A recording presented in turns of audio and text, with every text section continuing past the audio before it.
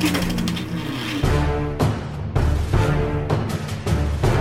listening to the Oz Movies Podcast, only on the Oz Network. Hello everybody, and welcome to the Oz Network as we come to you for a movie review. A spoiler-free movie review for a brand new movie that is actually 3 weeks old. Because this is what we do on the Oz Network. We bring you movie reviews for movies that are 3 weeks old. And you would think that we would do these quicker because they're on streaming and it's not like we have to pay money to go to the movies, but apparently we're just lazy or don't have Apple TV. I don't know, one of those ones there. We're here to talk about the 2020 war blockbuster starring everybody's favourite dad, Tom Hanks. I believe this is our first ever Tom Hanks movie. I could be mistaken there, but that's kind of... Toy Story 4, I think you did. Oh, yeah. Second. That movie. Our second Tom Hanks movie. The first good one. The first good one. Here to talk about a movie that should have been at the cinemas, but instead went to Apple TV because bats in China made us all sick. So therefore we had to give money to Steve Jobs, even though he's dead. And now it's that other guy. But this is Greyhound. My name is Ben, and... And my name is Canadian Vessel Dickie. I've been waiting for you to say that for a long time. Yay. I'm disappointed that you did not say everybody's favorite coronavirus survivor, Tom Hanks. Oh, yeah. Well, I feel guilty as an Australian that we gave it to him. So, sorry about that, world. We nearly killed America's dad. So, sorry about that. Still disappointed this movie's lack of actual greyhounds or buses, but maybe we can talk about that. But there was dog sounds in it, so that was something. Greyhound, Colin, I'm going to throw to you first. What did you think of Greyhound? This is a movie I've been waiting for a long time, but, due to coronavirus, I pretty much forgot this movie was a thing. I remember seeing the trailer for it. I think it was around the time of the Super Bowl, and... I think the original release date was supposed to be the day before my birthday. So I'm like, there we go. Got a movie to go see on my birthday. And then probably about 2 weeks before my birthday, maybe even less than that, all the movie theaters shut down. And I had no plans for my birthday. It was a sad birthday. And then this movie, I guess, got bumped. They're like, let's try it in May. Let's try it in June. And eventually, almost with no warning, they just released it on Apple TV. So I think I was reminded by this movie when I saw a commercial probably about 2 weeks ago that said now available on Apple TV. I'm like, what? Greyhound came out? And, I do not have Apple TV, so I had to find other means to watch this movie. But I've been waiting for this a long time. I mean, I'm a huge fan of war movies.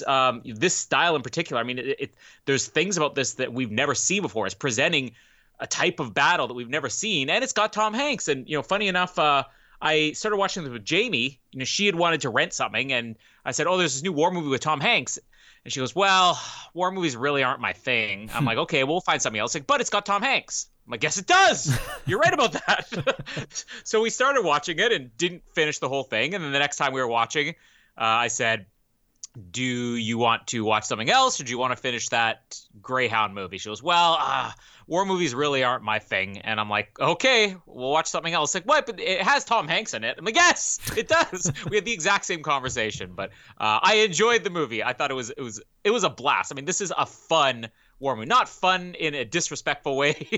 You have to be careful when you talk about World War II. Oh, it was so much fun. Oh, brilliant. But it was an entertaining, action-packed battle movie. It's...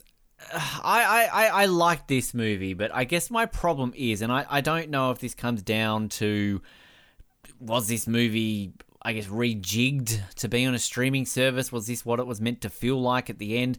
To me, I'll just say it straight away, this feels almost like it should be a Showtime movie of the week. The style of this editing and even some of the special effects. This doesn't feel like a movie that should be on the big screen. And that's what intrigues me, that this is a movie that was made for the big screen. This isn't like The Old Guard that was made for Netflix. This was made for the big screen. So I don't know whether or not this movie, was rejigged to essentially suit it for a streaming platform or toned down. Maybe they didn't have the budget to completely fix it in post-production, but by the sounds of things, it was pretty much ready to go. They just couldn't release it because of coronavirus. So that kind of, I guess, turned me off absolutely loving this movie. But having said that, it is entertaining. It doesn't stop. This movie, basically from the beginning, except for a really random scene at the beginning to do with Christmas and a woman who just is there and the only female in the movie, and then that's it.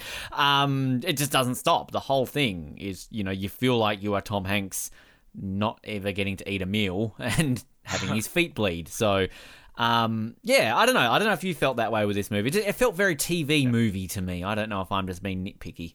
I think you're being nitpicky. I actually had the opposite reaction. I felt like I was missing out for not having seen this on the big screen, because it is one massive battle, and it's staged in a way that, I think would have looked even more incredible. I mean, basically, to sum it up for people who, need the spoiler for you. By the way, I'm going to change this. This is now a spoiler review. The Allies win the war. Oh, shit. So sorry about that. Oh, man.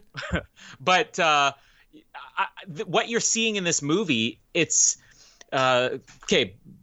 Let's go all out here. My favorite, I guess you could say, branch of the military, the one I find most interesting, is the Navy. And you rarely get the Navy depicted like this. You'll get, Navy fighter planes. You'll get something like Master and Commander is a very good comparison to this, because it's just about boats in the ocean. But the difference with this is you've got as opposed to boats on land. Well, Pearl Harbor, I mean, basically on land, right? Boats in space. But I mean, for the style of battle, I think Master and Commander is the only one we've really ever seen like this before. And then you've seen submarine movies like Das Boot or Hunt for Red October. U-571 would be another really good one. But this is all told from the deck of the ship. And one of the smartest decisions that they actually made with this movie is that the action scenes are just told from that perspective. So when there's submarines in the water, even the other, like, it's a convoy of ships, and even the other ships you see, Dickie and Derry and all the other ones, if they're communicating with them, it's only over radio. And if you see those ships, it's Tom Hanks looking through binoculars or looking through a telescope.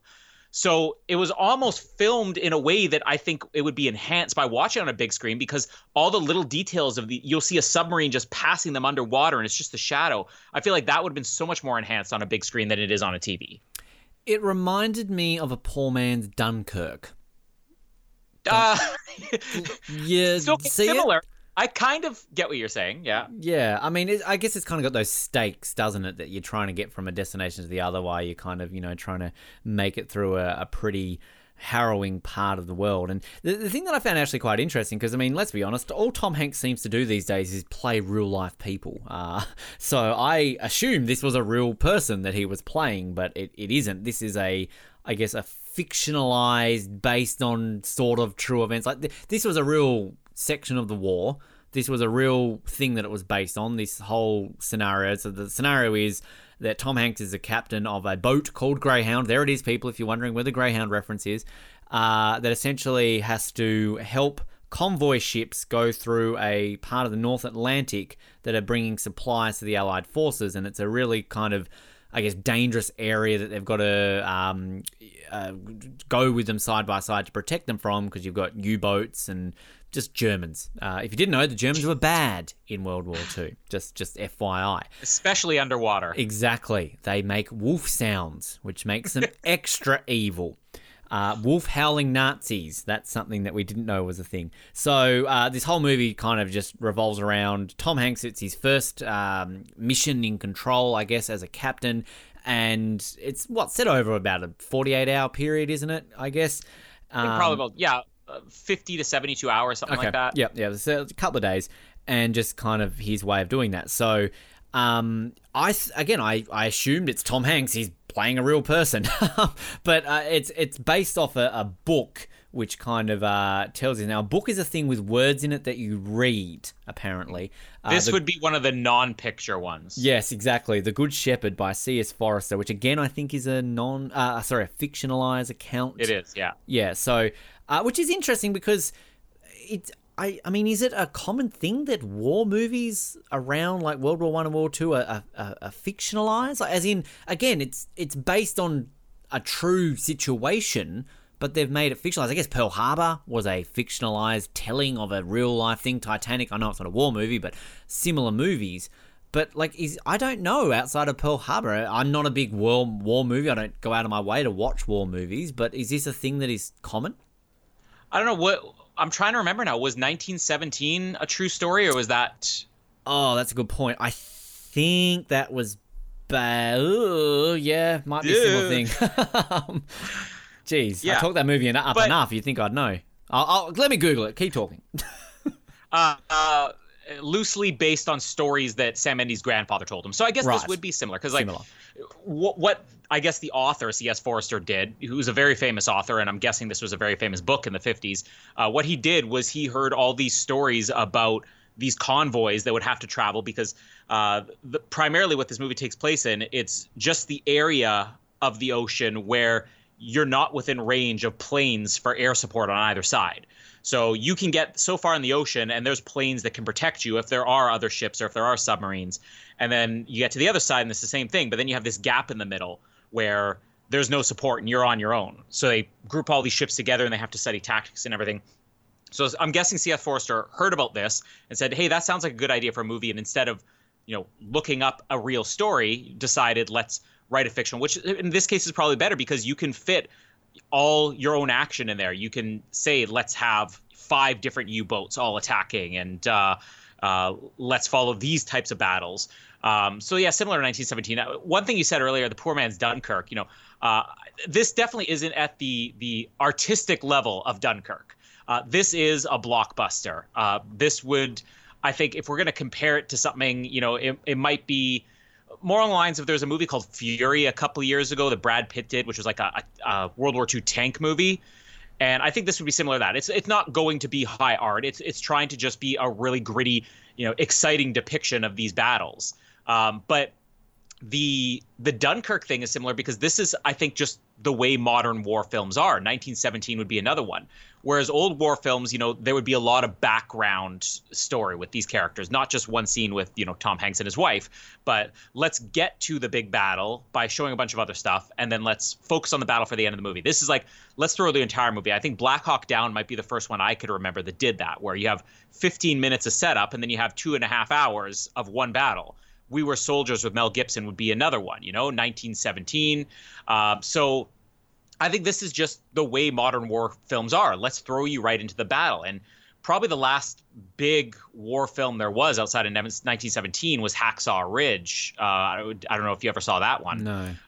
But I love the movie Hacksaw Ridge, but I almost feel like everything I remember for that movie is the second half of the movie where it is all one big battle, and it's all the opening stuff where I'm like, okay, I forget everything that happened there. So for the sake of this movie being memorable and kind of fitting as a modern war film, I actually think it's better that we just sort of get this one battle start to finish. Which, like, going on that point, it's been a very long time since I've seen Saving Private Ryan, and I think me, like most people, probably just remember the opening battle sequence. But it's interesting. Like I said before, I don't really go out of my way to watch war movies. It's not that I have anything against them. Every time I generally watch a war movie, I enjoy it. Like, I find them very interesting, very fascinating. I thoroughly enjoyed Dunkirk. I love 1917. To me, that was the movie that should have won the best Oscar this year. But I don't know why I don't really go out of my way to watch them. I think the thing with this movie, though, is that this movie had a budget of $50.3 million, according to Wikipedia, to be completely accurate. And then if you compare it to a Dunkirk, a budget somewhere between $100 and $150 million, and then even 1917 had a budget of upwards of $100 million. And I think that kind of shows, and maybe I'm just being a little bit nitpicky. I don't know. I felt like any scene Tom Hanks is in, the tension, the drama, everything is fantastic. It's just the look of this movie just kind of, it takes off. And it had a very weird editing style. To me, it was a very TV style of editing. That's just kind of where it was just strange to me. And again, I'm assuming it's got nothing to do with the fact that it was released on a streaming service, because as I've said, it was planned. And was this ready to go for big screen? It just got delayed and they just shipped it off to Apple, ready to go afterwards instead? Yeah, it was, because they were literally only a couple of weeks away when theaters shut down. So the movie had probably been locked for quite a while at that point. I highly doubt that, especially when you look at the fact that they had bumped their release dates month by month. I doubt that they really did any tinkering with this movie afterwards. And even though I think I can kind of see what you're saying about, a different editing style, that's one of the things I appreciate about it. And as you said, the budget thing, this is, to me, a movie that is allowing a lower budget to enhance the movie in a more creative way, and Master and Commander, again, another great comparison, because in Master and Commander, the entire movie is about two ships in the ocean. You have the British ship and you have the French ship, and you never see the French ship up close unless they are literally right alongside each other. So Master and Commander obviously, cost a fortune compared to this movie, but there were a lot of other things. They had to go to the Galapagos Islands, that costs money. But the fact that they are able to stage these battles where you don't have to see things up close and you're not shooting, underwater shots of a miniature submarine or CGI shots. The only time you're seeing this U-boat is if it does surface, or if they blow up something in the water, you get an explosion in the water, and then you just kind of see the color of the water change. And that I actually really liked about it. I thought maybe it was done to keep the budget down, but I actually think more than anything, they probably chose that way of presenting the movie, and it just was a benefit that, hey, this isn't going to cost us $100 million to make. Because I think that's the most clever thing about the movie to me. And in a way, it's very Jaws-like. Jaws, the shark, you don't really see it until you're close to the end of the movie. And up until then, it is about the suspense of what's under the water. And it's just a lot of shadows under the water. And in this movie, it's the same thing. You see the shadows under the water. And I think that's what created so much suspense in this. And whether it was for the budget or not, I actually think that was the right decision to make in this movie. And maybe just having a lower budget was the benefit of having a creative decision to not see the villains in this. I don't disagree with what you're saying. I think it adds to the tension, absolutely. And I see the Jaws comparison. I guess it's just when we do see visual moments, that's kind of where I think it doesn't look fantastic. And that's the part I think that on a big screen would look very different, Because even when we see Star Wars movies, these movies have $200 million budgets, and then you watch it on Blu-ray and you're like, oh, that looked better on a big screen, And then you watch The Rise of Skywalker and The Last Jedi and you think, nah, this movie just sucks. Fun fact, actually, I believe of the $50 million budget, about $45 million of that was paid to help Tom Hanks get cured from coronavirus. So, because, the rest of the world, who cares? It's Tom Hanks gets coronavirus? Nah, if Tom Hanks has coronavirus, we need to protect him. It's that simple. Aaron Schneider, the director of this film, not overly familiar with, an Academy Award winning director. He won for Best Live Action Short Film in 2004 for his live action short film Two Soldiers. So good for him. He's only directed one full-length film prior to this called Get Low in 2009. Never heard of it. But he's also known as a cinematographer and was the second unit director of photography for Titanic, Colin. So there you go. He loves his water movies, apparently. Are you familiar with Get Low or his short film Two Soldiers at all? No, I am familiar with Get Low. That movie came out, it was like 10 years ago or something like that. And I think Robert Duvall got nominated for Best Actor for that movie. And I'm a huge Robert Duvall fan. So when he got nominated, I'm like, I got to check out this movie. And I don't remember it being like an incredibly memorable movie. It was very, low budget indie film, but it was a good movie. It is surprising, especially considering Get Low did get an Oscar nomination and was fairly well received, that he waited 10 years to make another movie. But just looking at this, I don't think he spent 10 years trying to get Greyhound made. It looks like he continued to work as a cinematographer in between, his directorial efforts, Get Low and this 10 years later. When it comes to the cast of this movie, there's not a whole lot to talk about. It is a very Tom Hanks-centric movie. There is. There is. But... There's two things. Are you talking about Elizabeth Shue? So that's one. The one female character, as you mentioned. And I guess... Which kind of say, I've never seen The Karate Kid. That might be a big one for you that I'm sure you're going to mention. But for those who maybe know the name, don't know, she was the recast Jennifer Parker in the Back to the Future sequels. Yeah. So there you go. And actually nominated for an Oscar for Leaving Las Vegas. I did not know that. But she is in it for all of 5 minutes. And she is literally, and I'm not even joking, the only female in this movie. So, but who else you can I love that. I'm sure that the media is bringing that up too. Probably. Oh, there's only one female character. It's in the middle of the North Atlantic in World War II. Yeah. Should they write one in there just for the sake of doing it? Oh, they'll make an all-female reboot of this in a few years. Yeah, of course they will. But outside of that, please direct me to somebody else I know here because I didn't recognize a single other person in this movie. So the voice of Grey Wolf, which I'm assuming is the German voice you hear, is Thomas Kretschmann. The esteemed. Well, if you look at his filmography, you probably would have seen him. I mean, he's a German actor. He got his start making German movies, but he was on 24. Oh, I think he was the main villain at the end of season 2 of 24. Oh, okay, I see him and now. he's done other things like the King Kong movie, and he was in a couple of the Avengers movies. I think he might have even been in Winter Soldier or Civil War, one of those movies. But also he has done other voice acting in Cars, which that's probably what I'm most familiar with him from.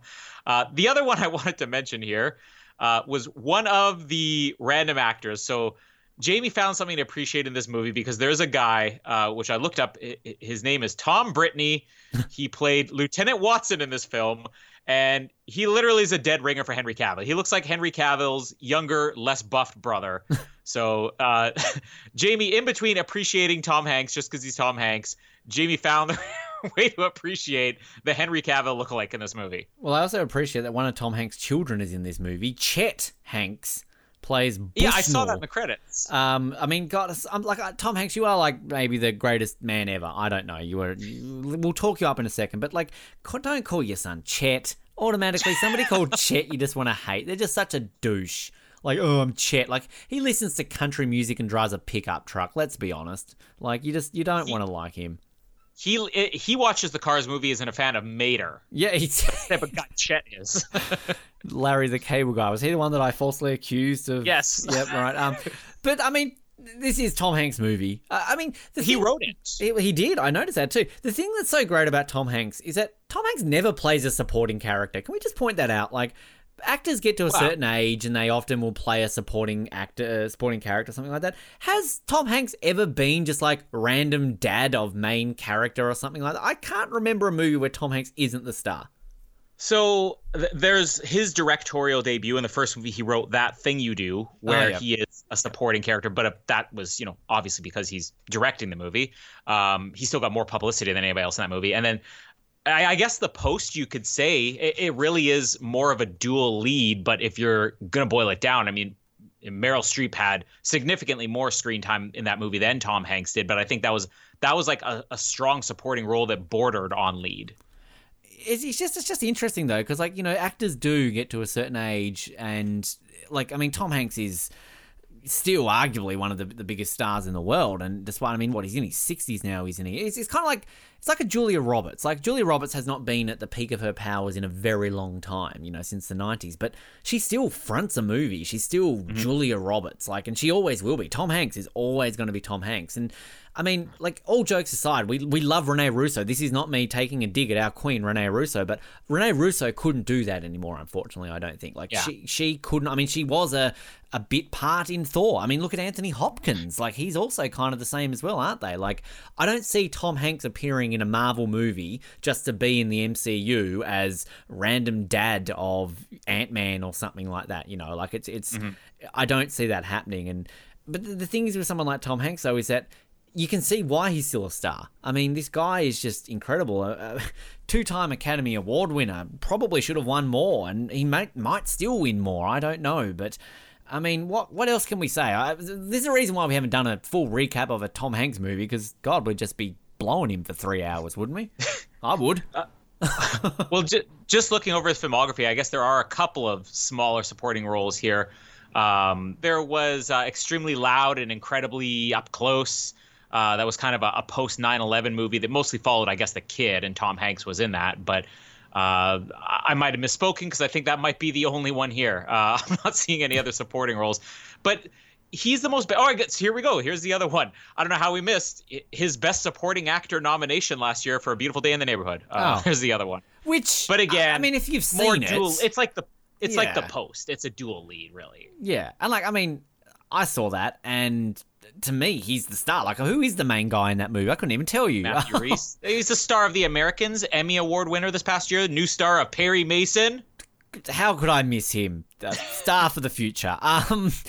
He is. I didn't really like that Don't you movie. knock Matthew Rhys. I didn't really like A Beautiful Day in the Neighborhood. It wasn't what I was expecting, to be completely honest. But, yeah, like, just Just Tom Hanks. What a man. We need to do Tom Hanks month. I mean, come on. Like, so many How to are we choose going to from. make it a month? We could do Tom Hanks year and still be leaving stuff out. Is there a Tom Hanks movie that you don't, like, you straight away, like, oh, that movie. Like, oh, I can't stand Yeah. Toy Story 4. Well, I mean, Toy Story 4, it's just inferior to the others. But I wasn't a huge fan of Bridge of Spies, a movie he made a couple years ago. I thought it was okay. It wasn't great. But I think the only one that I genuinely disliked was actually the last movie that he wrote and directed as well, which was Larry Crown, which I thought was just a terrible movie. Other than that, I think you'd have to go back to the 80s to find a movie that didn't work of Tom Hanks's. Just, looking through his filmography of the ones that I have seen, I mean, even the ones that I say I didn't necessarily love, like I don't hate, like as I said, I didn't really like A Beautiful Day in the Neighborhood. I wouldn't go out of the way and say I hated it. Toy Story 4, I rented it. Like, the ending was terrible. That was enough to ruin it for me. I mean, outside of the ending, it was an okay film. And I mean, Sully was another one where it was kind of like, this wasn't what I was thinking it was going to be, but it was fine. Outside of that, what have I seen? Captain Phillips was good. I remember seeing that. Cloud Atlas. I love Cloud Atlas. Everyone hates on that movie, but such a great movie. There's a few others here that, I mean, I've never seen. The Da Vinci Code, maybe? I've never seen the Da Vinci Code, so I couldn't really comment. He was a producer on Evan Almighty? Wow, Tom. There you go. And The Ant Bully. Oh, there you go. I mean, like some other random ones of his that I love The Terminal. That's like one of my favorite movies. Oh, yeah. You're not a fan of Catch Me If You Can, I believe. But No. I love Catch Me If You Can. Oh, I thought you don't like Leo in that movie or something? I don't know. I thought Leo was good when he became a con artist. I thought him as a 16-year-old kid was kind of comical. You've got Mail. I know you like that movie. It. Great movie. I mean, God, the 90s was just peak Tom Hanks. Couldn't do any wrong.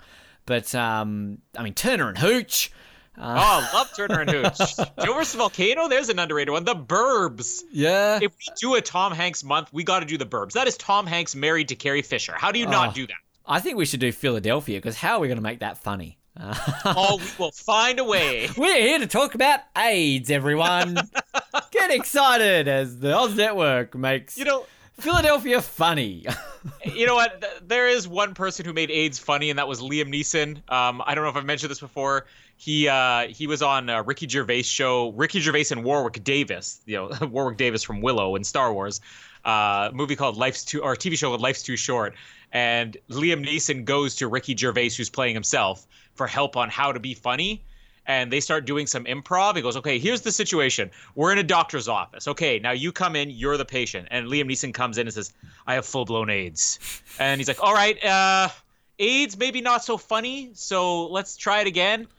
And he comes right back in and he's like, I've got full-blown AIDS. I'm riddled with it. And it was so funny that, like, I don't think I could hear somebody say I have AIDS and not hear Liam Neeson, I have full-blown AIDS. I'm riddled with it. It also reminds me of the South Park episode when they had, back when Jared the sandwich guy from Subway wasn't a full-on pedo.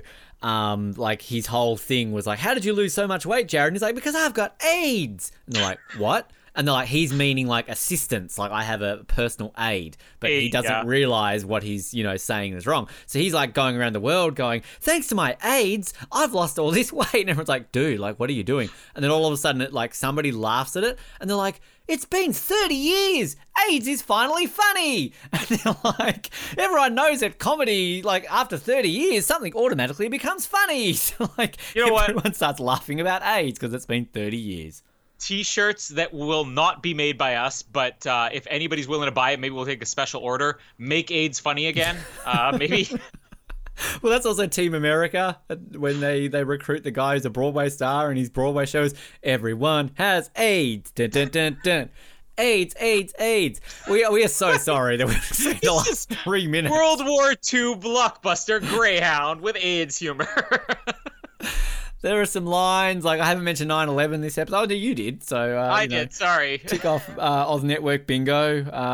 Sand is coarse and rough and irritating, gets everywhere. No, I can't get a date, is racist. There you go. One thing actually that I just was interesting about a lot of this movie, filmed on the Royal Canadian Navy boat, the HMCS Montreal. Yes. Bit of a connection. There's some Canadian mentions in this movie, which is good. It really should, have a Canadian presence too, because again, this is a fictional story, or whatever. But if you're looking at World War II, the Battle of the Atlantic was the battle. It was Canada and Great Britain, because United States was only in the war for the last couple of years. So I think historically Canada had a much bigger presence in the Atlantic. So it really does make sense that there is, one of the other ships, which I guess is one of the prominent ones you hear over the radio a lot, and you actually see in action, up close to. It does get a lot of mentions because this would be a big deal for Canada, this battle. And to not mention Canada, it would probably be like the Argo controversy all over again, where Ben Affleck screened Argo at the Toronto Film Festival, and the ending was so condescending towards Canada that it got booed, and then he immediately went back and reshot his ending, which is what won him the Oscar.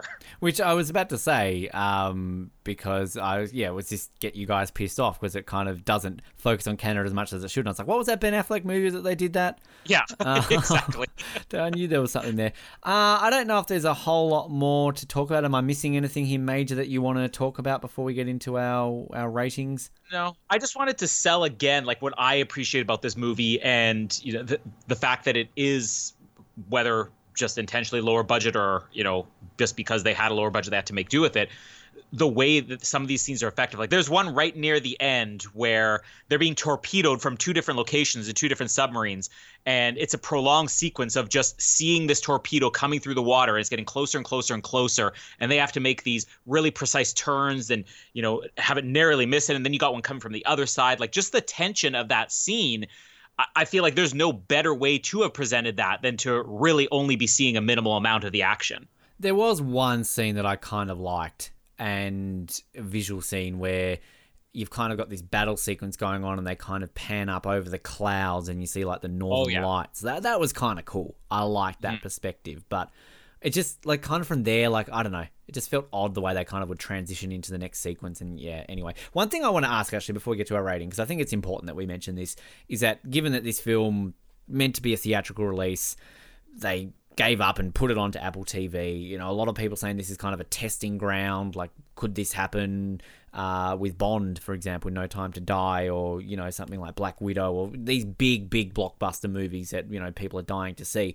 Apple have come out and said that this is the biggest debut of any program in the platform's history. I mean, in all fairness, Apple TV's been around for, 12 months, but still, they're saying it's a big deal. I mean, how do you feel this is going to affect? Do you think this is going to have the eyes of some of these studios on it, thinking, well, okay, they've done that, there's nothing much we can do, and instead of holding us out for something like No Time to Die, that they're just going to give it to Netflix or Apple or something like this?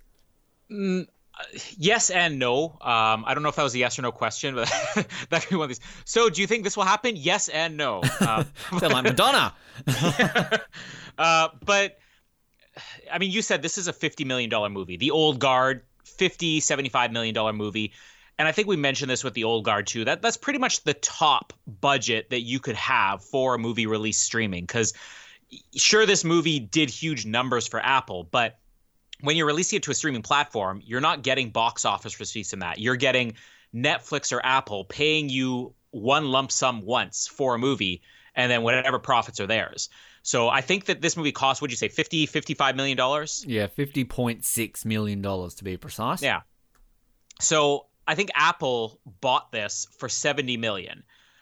Basically, this movie turned only a $20 million profit, no matter how successful it is on Apple. And I think that's the thing that people aren't considering when it comes to these streaming platforms. For a movie like this that costs $50 million, that's fine. For The Old Guard, that's fine. Even Netflix is not going to turn a profit if they pay $100 million for a movie.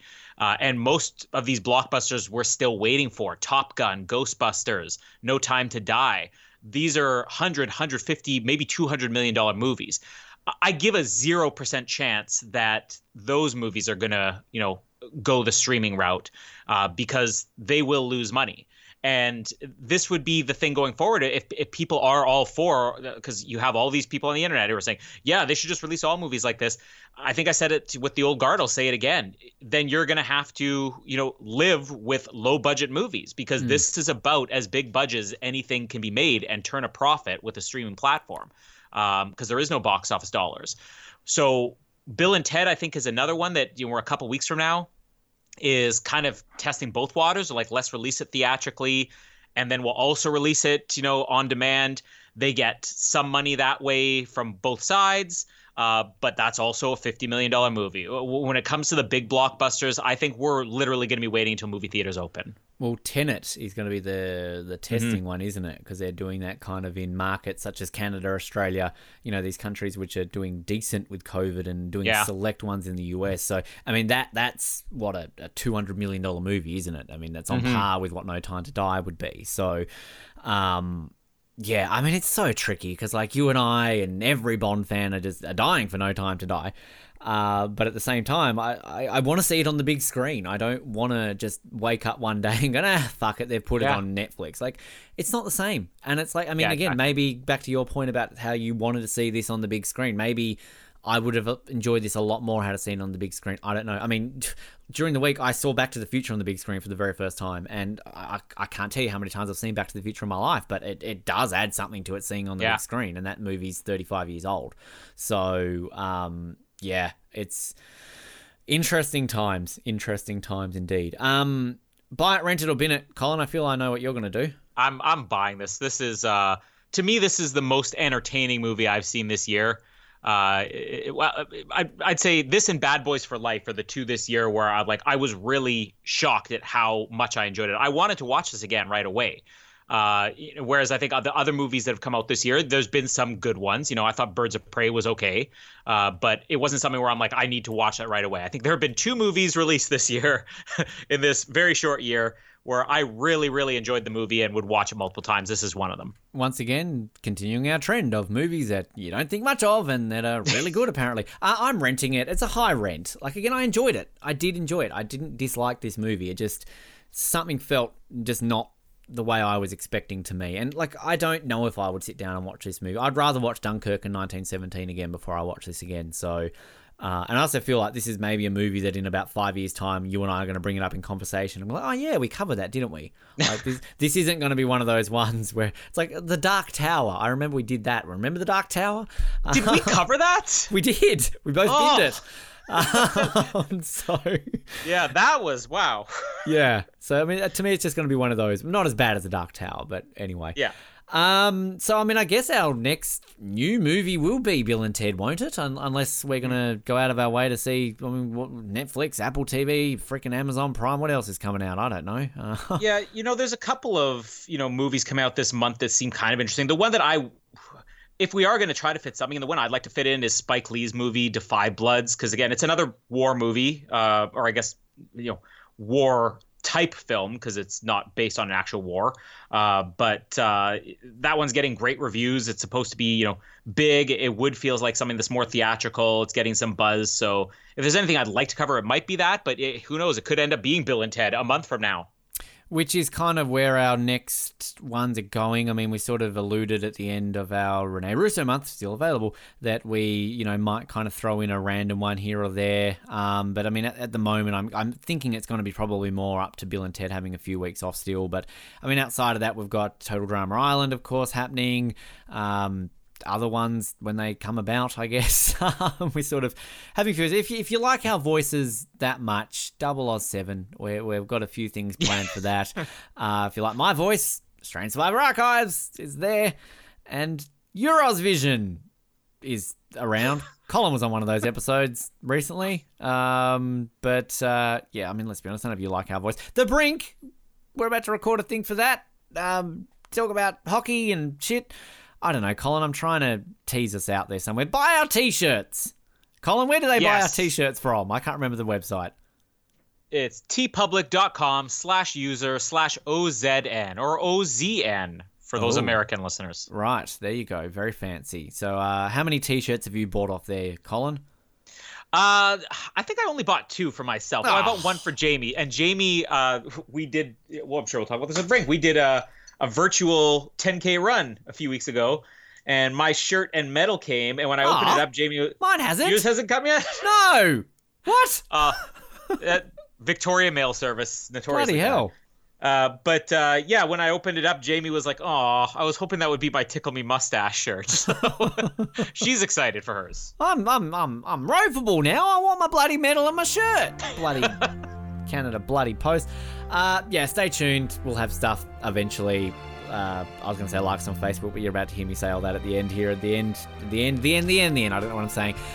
This has been our Greyhound spoiler-free review. Watch it on Apple TV. Subscribe, do all those legal things that most people do. And we will speak to you soon. My name is Ben, and I have bloody feet. My name is Colin, and I like monogram slippers. Thanks for downloading this episode of the Oz Network. Make sure you never miss an episode by subscribing to the podcast via Apple Podcasts, Spotify, Stitcher, Google Podcasts, or by copying our RSS feed into your preferred podcast provider. And while you're there, please drop us a rating and leave us some feedback. You can also be sure to stay up to date with all the latest episodes and happenings from the show, as well as finding out how you can get involved in upcoming episodes by following our social media pages on Facebook, Twitter, and Instagram, as well as getting everything you need under one roof at theoznetwork.net. Thanks again for listening, and we'll speak to you next time.